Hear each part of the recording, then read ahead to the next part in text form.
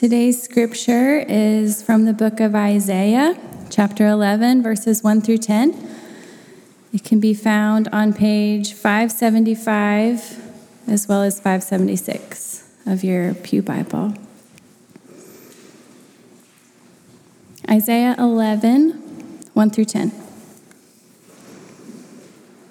There shall come forth a shoot from the stump of Jesse, and a branch from his roots shall bear fruit.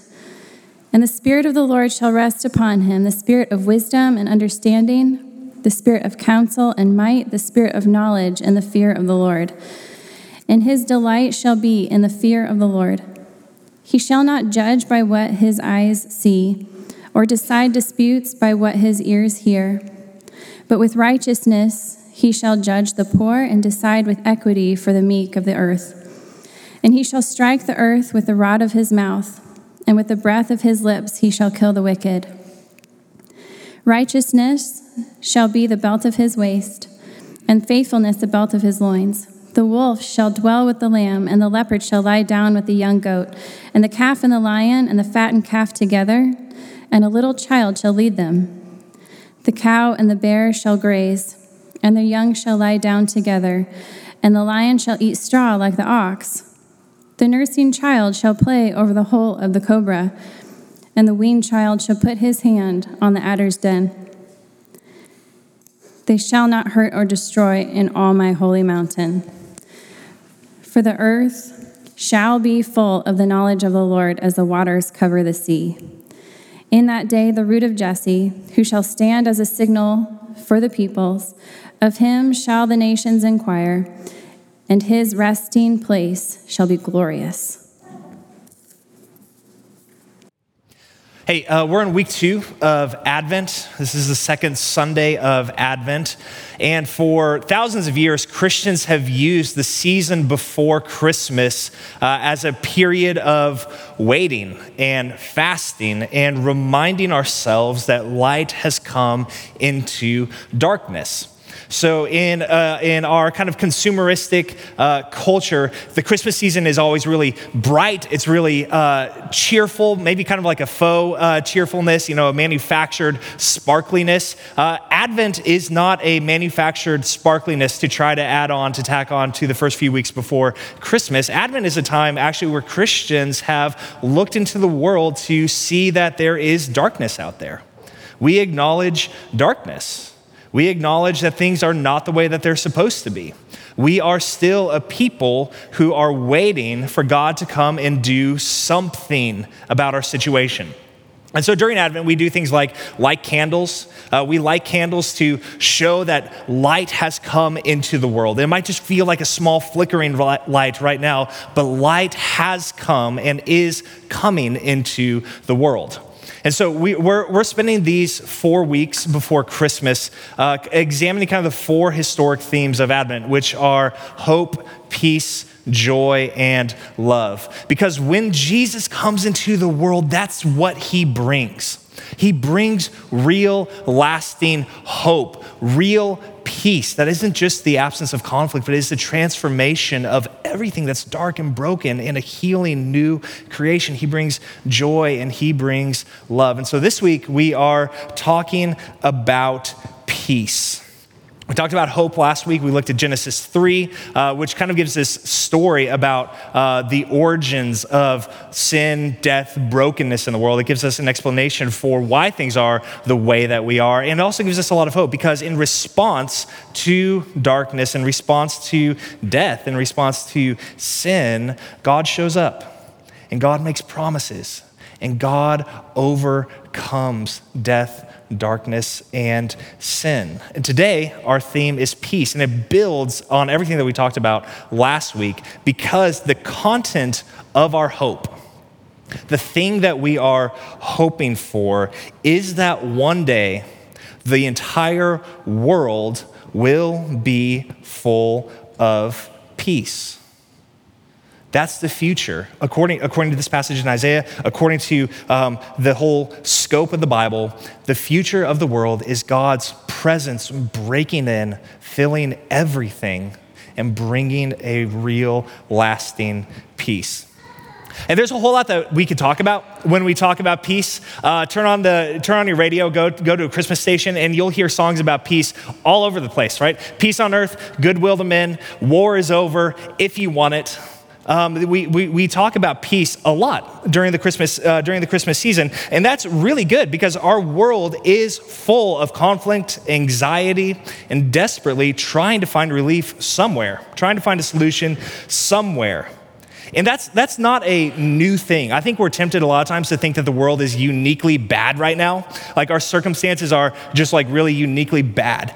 Things have been bad always, right? And so the situation that the prophet Isaiah is speaking into is a world that is ruined.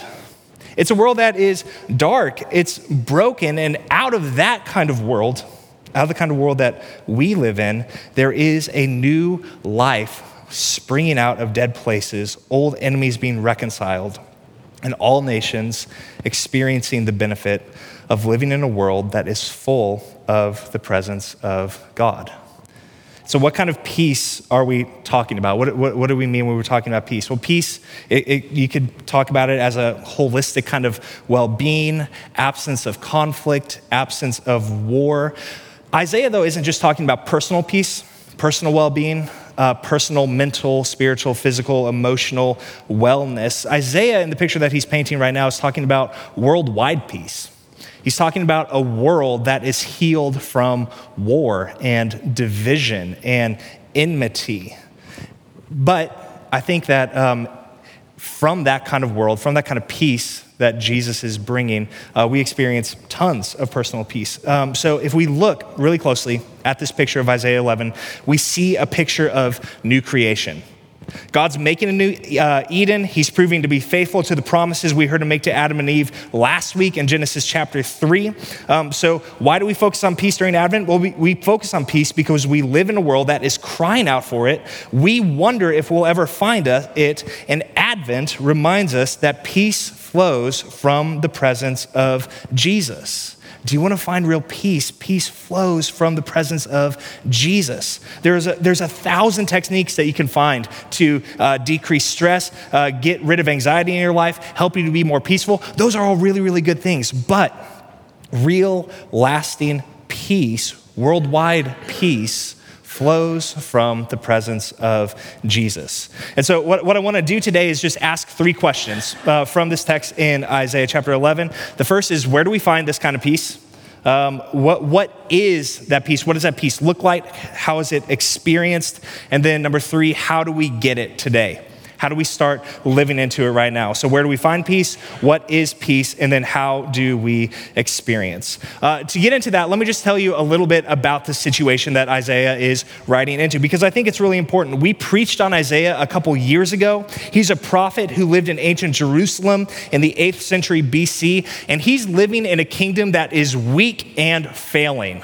Things are falling apart. The land has already been split in 2 by civil war. The northern half of the kingdom was just destroyed by the Assyrian Empire. Jerusalem, where Isaiah lives, could see Assyria marching towards them. And when Assyria marches towards you, they do not lose. So things are really bad for Isaiah and the people who are living around him. It is a desperate, dark time. But the thing that bugged Isaiah more than the fact that Assyria is kind of on the doorsteps, is coming for them, was that the city and the nation that he lived in was full of darkness and violence itself. The problem wasn't just out there. The problem was very much inside of us. The problem was inside the walls.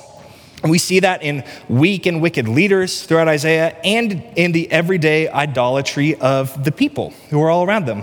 We do not get a picture of a flourishing, peaceful society. Instead, we see pictures of men in conflict, fighting over land and resources, trying to take advantage of others, perverting justice, robbing the poor. And Isaiah's job from God is to hold all of this up to the people, to warn them and to confront them that if they continue on their path, God is going to bring judgment.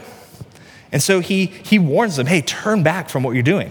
Turn back and trust in the God who made you. And if you do that, if you trust in him, then he will always save you. And so that's kind of the situation that we find ourselves in Isaiah chapter 11. And we have chapter breaks in our Bibles. We have verses in our Bibles. Those were not there originally. So when Isaiah is first writing this, it's all part of one big story or prophecy that he's writing. So chapter 10 is really important for helping us understand about chapter 11. What do we see in chapter 10? We see God showing up and coming in complete judgment. Let me just read a couple verses out of chapter 10 to you.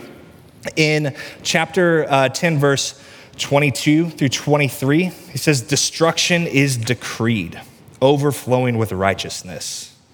For the Lord God of hosts will make a full end as decreed in the midst of all the earth. So Isaiah is saying, hey, look what God is going to do. God will not let wickedness, evil, exploitation, oppression, all of the things, all the darkness that we see and feel outside of us, God's not going to let that stand forever. He is going to come and do something about this. And chapter 10 is what God comes and does about it. At the very end of it, verses 33 and 34, behold, the Lord God of hosts will lop the boughs with terrifying power. Isaiah's kind of painting a picture of the world as a forest, right? And all these different trees are different nations. They're really big, they're really strong. And what does God do? Well, he comes and he cuts them all down. The great in height will be hewn down, and the lofty will be brought low. He'll cut down the thickets of the forest with an axe, and Lebanon will fall by the majestic one. And so our chapter begins in a wasteland. Everything is broken, everything is cut down. There are just stumps everywhere. Our chapter begins, just like Advent does, in darkness. And yet, it also shows us where we find peace. So where do we find peace? We find peace under the leadership of King Jesus. Because that's who this chapter is really all about. It's really apparent when you read this that Isaiah is not just speaking about something that God will do in his present time. He's talking about what God is going to do in the future. So look down with me at chapter 11, verse 1. In this broken wasteland, he says, there shall come forth a shoot from the stump of Jesse, and a branch from his roots shall bear fruit. So I don't know if you've ever driven through Colorado and seen like a mountain or a patch of land that's just been kind of leveled by a forest fire. Everything is burned down, everything is broken, everything is dark. Or if there's a piece of construction that's being built and they clear a patch of land and all the trees are just kind of broken, mangled. That's the kind of picture that we are stepping into at the beginning of chapter 11, verse 1. That's the kind of stump that he is talking about. There's going to come forth a shoot from the stump of Jesse. It's just mangled, black destruction. And yet, Isaiah says that even when that happens, even when the worst happens, there is a shoot. Think about it like a young tree or a plant sprouting up this tiny little stem that is going to come forth. New life will grow, but it's not just any kind of generic new life. It's a shoot that is coming from Jesse. Who is Jesse? That's a great question. Jesse is the father of David. King David in the Bible is the ideal king. All throughout the story of the Old Testament, the kings who come from the line of David are always compared to him. And the kings that come from David are generally train wrecks. There are a few good ones, but most of them are self-serving. They're failures. And so if Isaiah said, hey, a shoot is going to come from the stump of David, well, that's not that big of a deal because we've already had tons and tons of shoots come from David, and they have all let us down.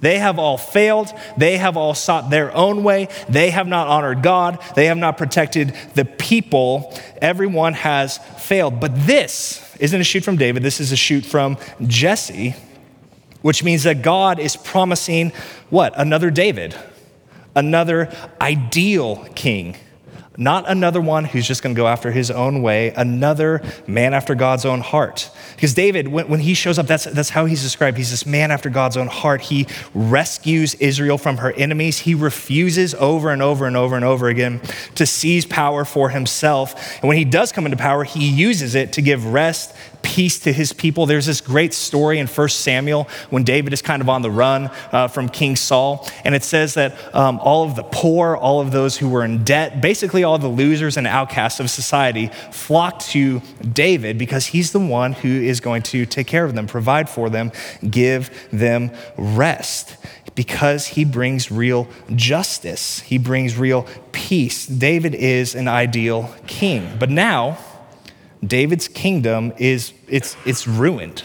It's a burnt, cut down stump. So even the best king is not capable of bringing any kind of lasting peace. And so what does God say that he's going to do?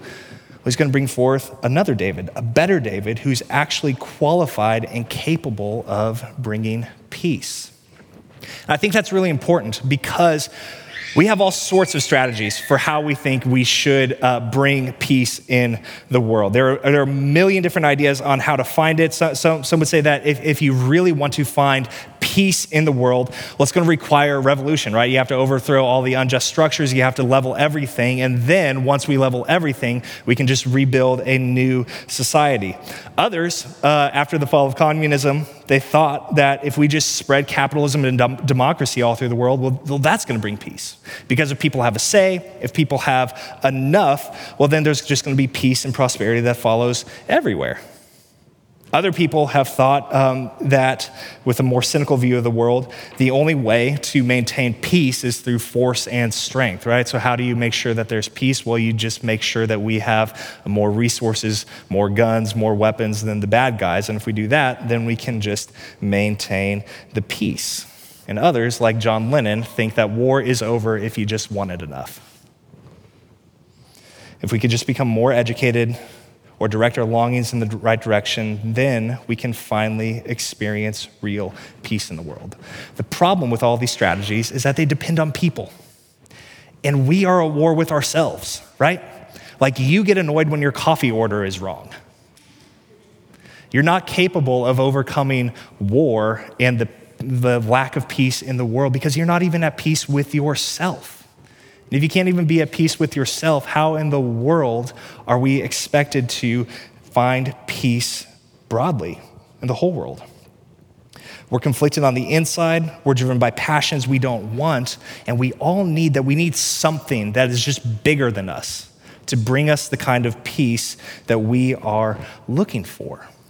And that's exactly who Isaiah is pointing us to. He says, hey, you're right. You don't have the resources inside of yourself to make this happen. You cannot bring new life out of a dead shoot or a dead stump, but God can, and God does. This branch leader brings fruit that changes the whole world. And Jesus, Ray Ortlund says, who this is all about, doesn't need our mechanisms for power.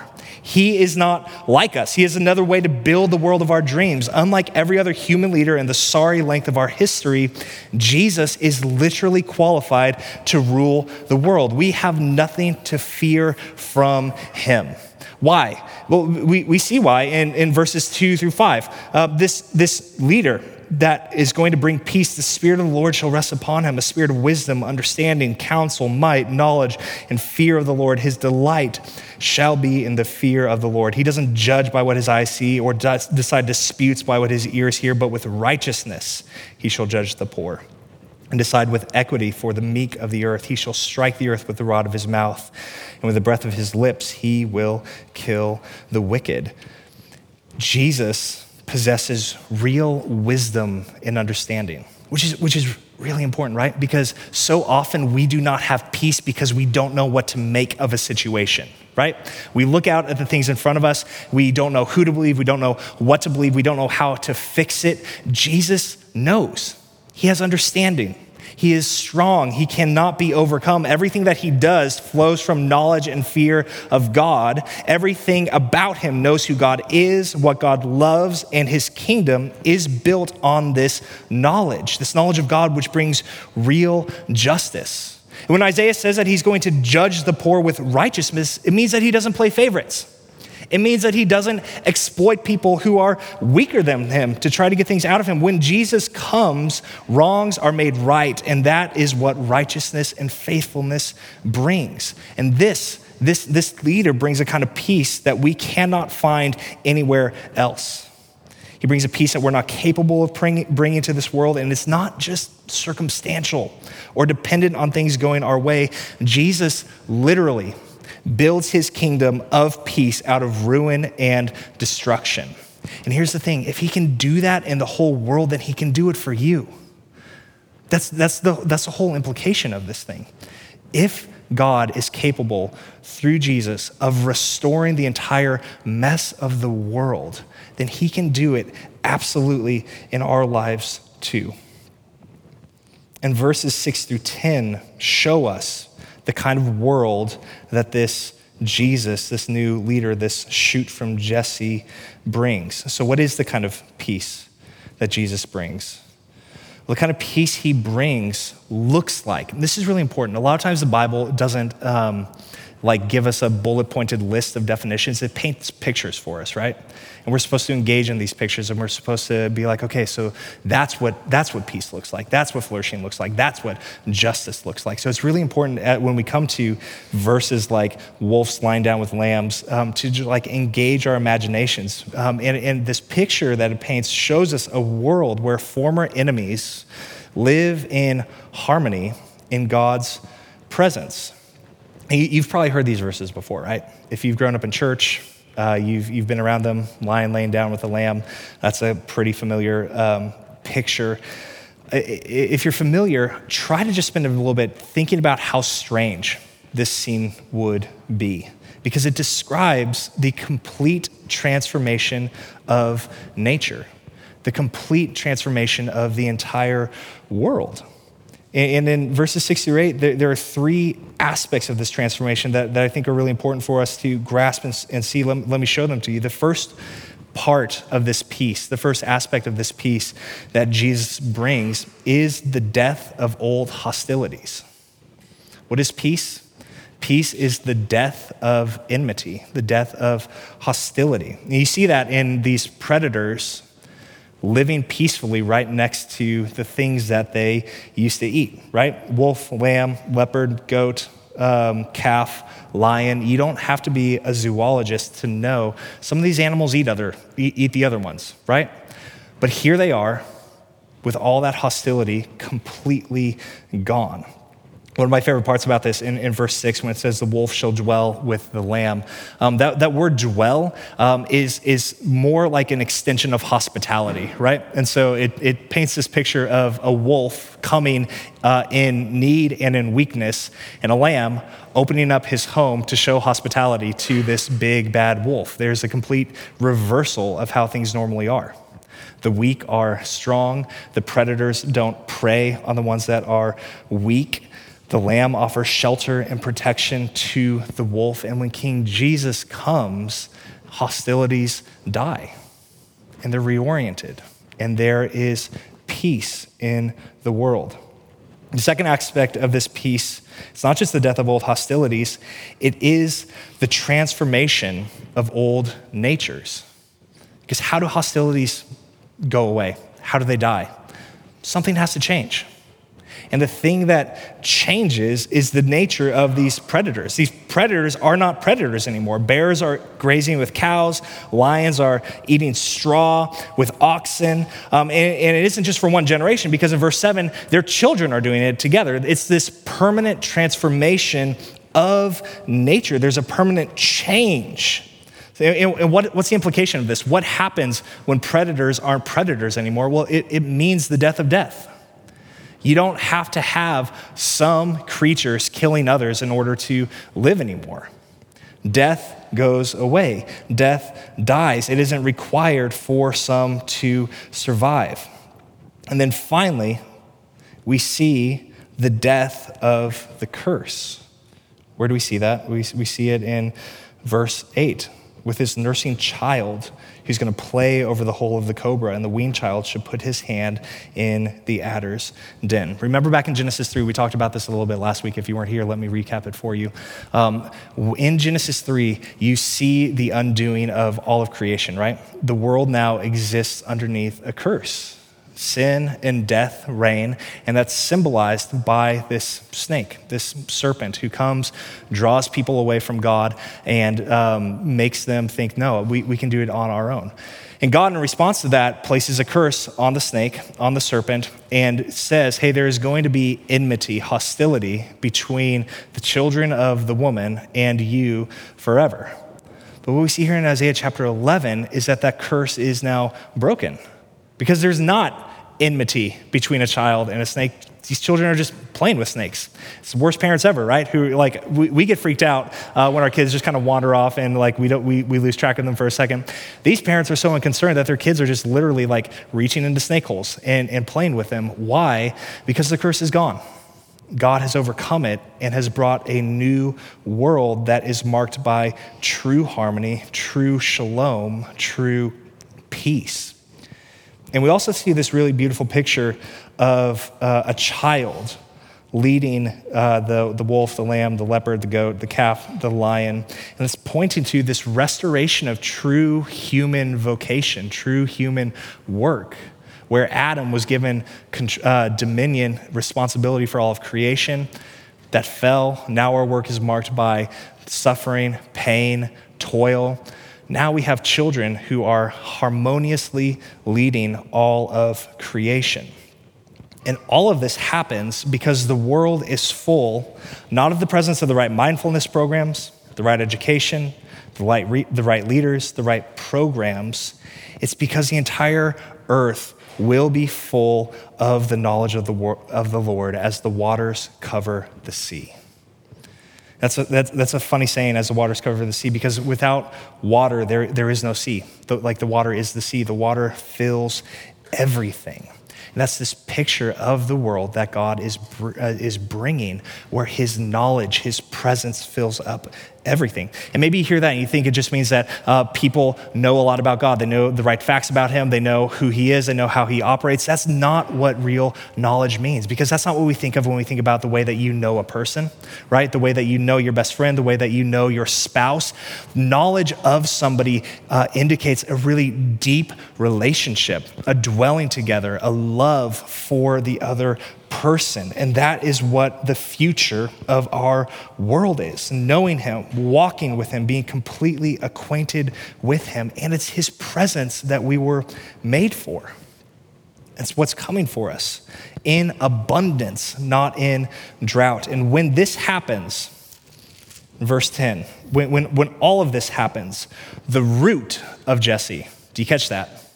It started out as the shoot of Jesse. Now you have the root of Jesse will stand as a signal for the peoples. So now we have another transformation. The shoot is a root, and you don't need to be a botanist. And when I was prepping this, I kept wanting to say herbologist, which I'm pretty sure that's just Harry Potter, right? You don't have to be a botanist. You could be a herbologist, though. You don't have to be a botanist to know that branches are not the same things as roots. They're different. Because a shoot comes out of the stump. It needs the stump for life. But the stump comes from the root. It needs the root for life. And that's significant about Jesus, because Jesus is the shoot of Jesse, a human descendant coming from him, this new king who's coming into the world as a human born thousands of years later. But he is also the root from which Jesse came. He's the source of Jesse. And one scholar says that in the Old Testament, this is a dilemma that's awaiting resolution. It's never really solved, but we know because this is incarnation.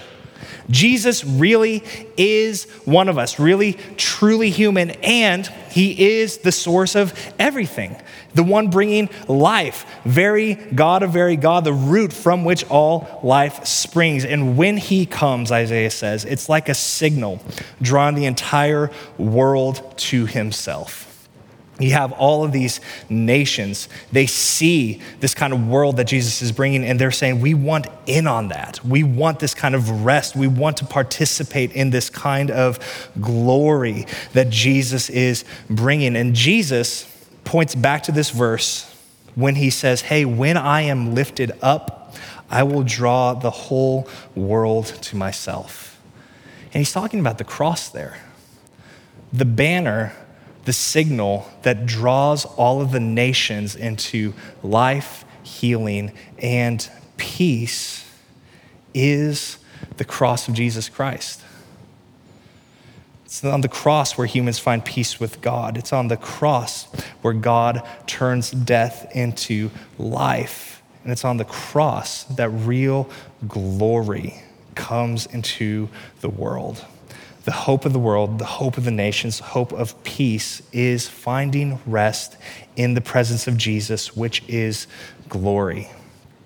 At the end of verse 10, his resting place, my translation says, shall be glorious. The most literal translation of that will be, his resting place will be glory. The place where flourishing happens is the glory of Jesus. And if you aren't a Christian, I'm really glad that you're here. Maybe you're asking yourself if it's really possible that this can happen. I just want to invite you to consider that we're living out the truth of this verse like right now. Why are we talking about this thousands of years later? I mean, Isaiah wrote this 3,000 years ago. And we're still talking about it. Why? Because we're the nations that saw the signal and said, oh no, we want in on that. We want rest. We're all looking for real peace. We want new creation. We want a new way of living. And we see this Jesus has it for us. Why in the world are we here thousands of years after Isaiah and after Jesus unless he really is the God-man who's coming to bring peace into the world? There's an early church father named Athanasius. He wrote a book called On the Incarnation, which is a great book to read this time of year. And he would over and over again just write and ask questions to people who were struggling to believe that Jesus was who he said he was. And he would just say, hey, just look, what do you do with the fact that the entire world was changed after Jesus? Does a dead man prick the conscience of men? Is what he would just say over and over again. No. He doesn't. There is something more going on here with Jesus. There is a new kingdom that he is bringing, and that is where peace is found. If you're looking for real peace, it flows from him. If you want to start experiencing this kind of world right now, you can. Like, we're still waiting for it to come in fullness. That's what Advent is all about, right? Advent is about waiting. Advent is about looking at this picture in Isaiah 11, looking at the world right now and saying, well, that's not the way that it is. Jesus, when are you going to come? When are you going to make this finally fully right again? But if you're a Christian, we get little tastes of this right now. We get glimpses of it. We get the power that compels all of this, that underlies all of this in our life right now. So if you're wondering the so what, the how do we experience this in our life right now, I have 3 suggestions for you. How do you experience peace right now? Well, you look to Jesus. What you look at and what you think about really matters. What you think about your future, what you think about what is in store for you really matters, right? Because if you tell yourself over and over again, well, this isn't going to work because the worst always happens, right?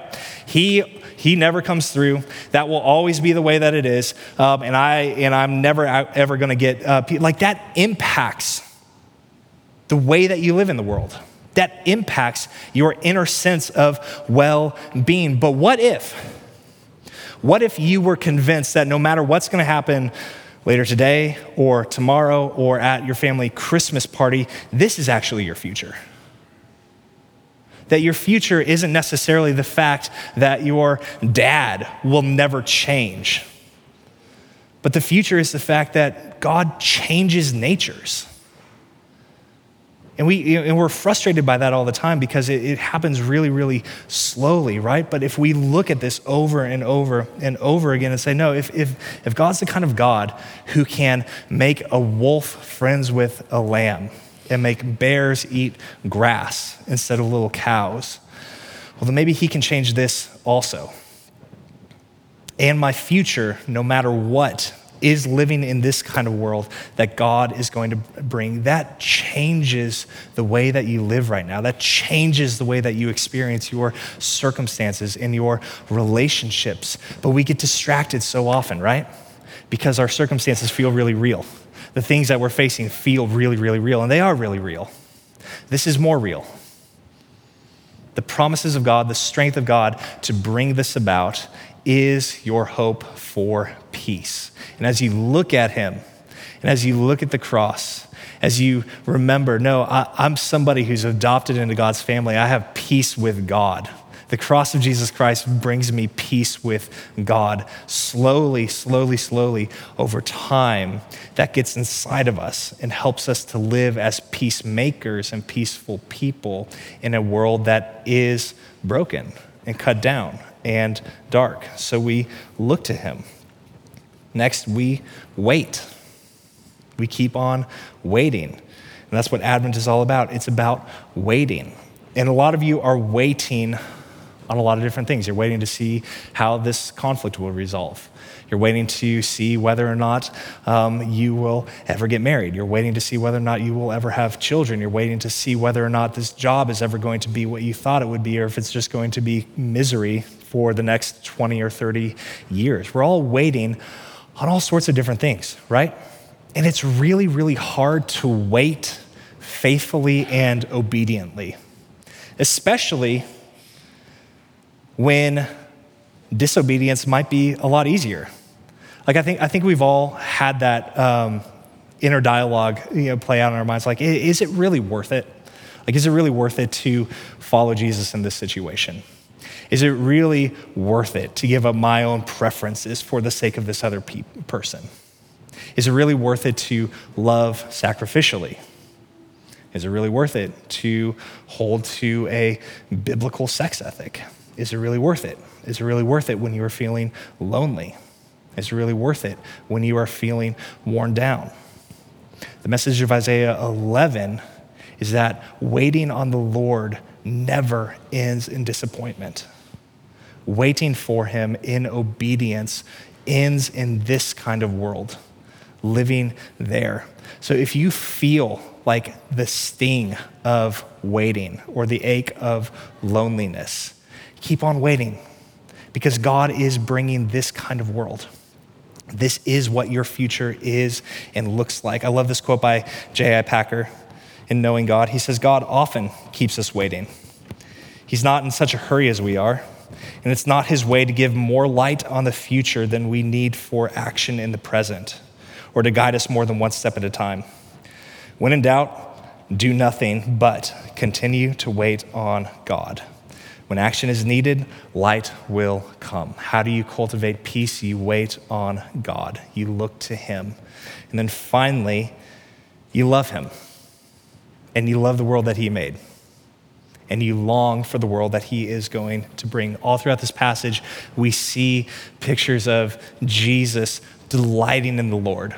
Who is Jesus? He's one who delights in God. What is the future? The future is when the knowledge of God fills the entire world like the water fills the sea. And the deepest form of knowing something or somebody is love. Because when you see somebody fully, when you know them completely, you have a couple options. You could say, okay, I know that fully, and I'm just going to go another way. Or you can choose to love it, to cultivate desire for it, to move in that direction, to be close to that person. And so that's what we do with God. That's why we're here every single week. We're here cultivating love and longings, because our loves and longings are all over the place, right? We get distracted all the time. We forget all the time. But God constantly is calling us back to himself, pointing to the cross, pointing to Jesus, pointing to hope, pointing to the fact that the Spirit of God is in you right now. And you cultivate peace. You experience peace when you are loving the right things or loving the right person, who is God in Jesus Christ. So how do we find peace in the world? Peace flows from the presence of Jesus. And so we look to him, we wait for him, and we love him. We draw close to him because that is where there is full joy and full peace. And so, friends, the world is in desperate need for peace. It has been since Genesis 3. And Isaiah is not going to point us to a technique or to a program. He's going to point us to a person of peace. If you want that, if you're looking for that, then run to him. Take him by faith, find your place in his kingdom, and you'll find eventually over time that this kind of peace that is described right now will be yours. Until it comes fully, we keep on waiting. Advent is all of life. We're waiting for him to come and bring this kingdom fully and finally. Let's pray. Jesus, thank you. Thank you that you are the leader, the king, the one that we're looking for. You're the one who knows what to do about the mess that our world is in, the mess that we're in. And God, I pray that during this time, during this Christmas season, this Advent season, will you bring peace? Will you bring your peace? Will you bring your hope into the world?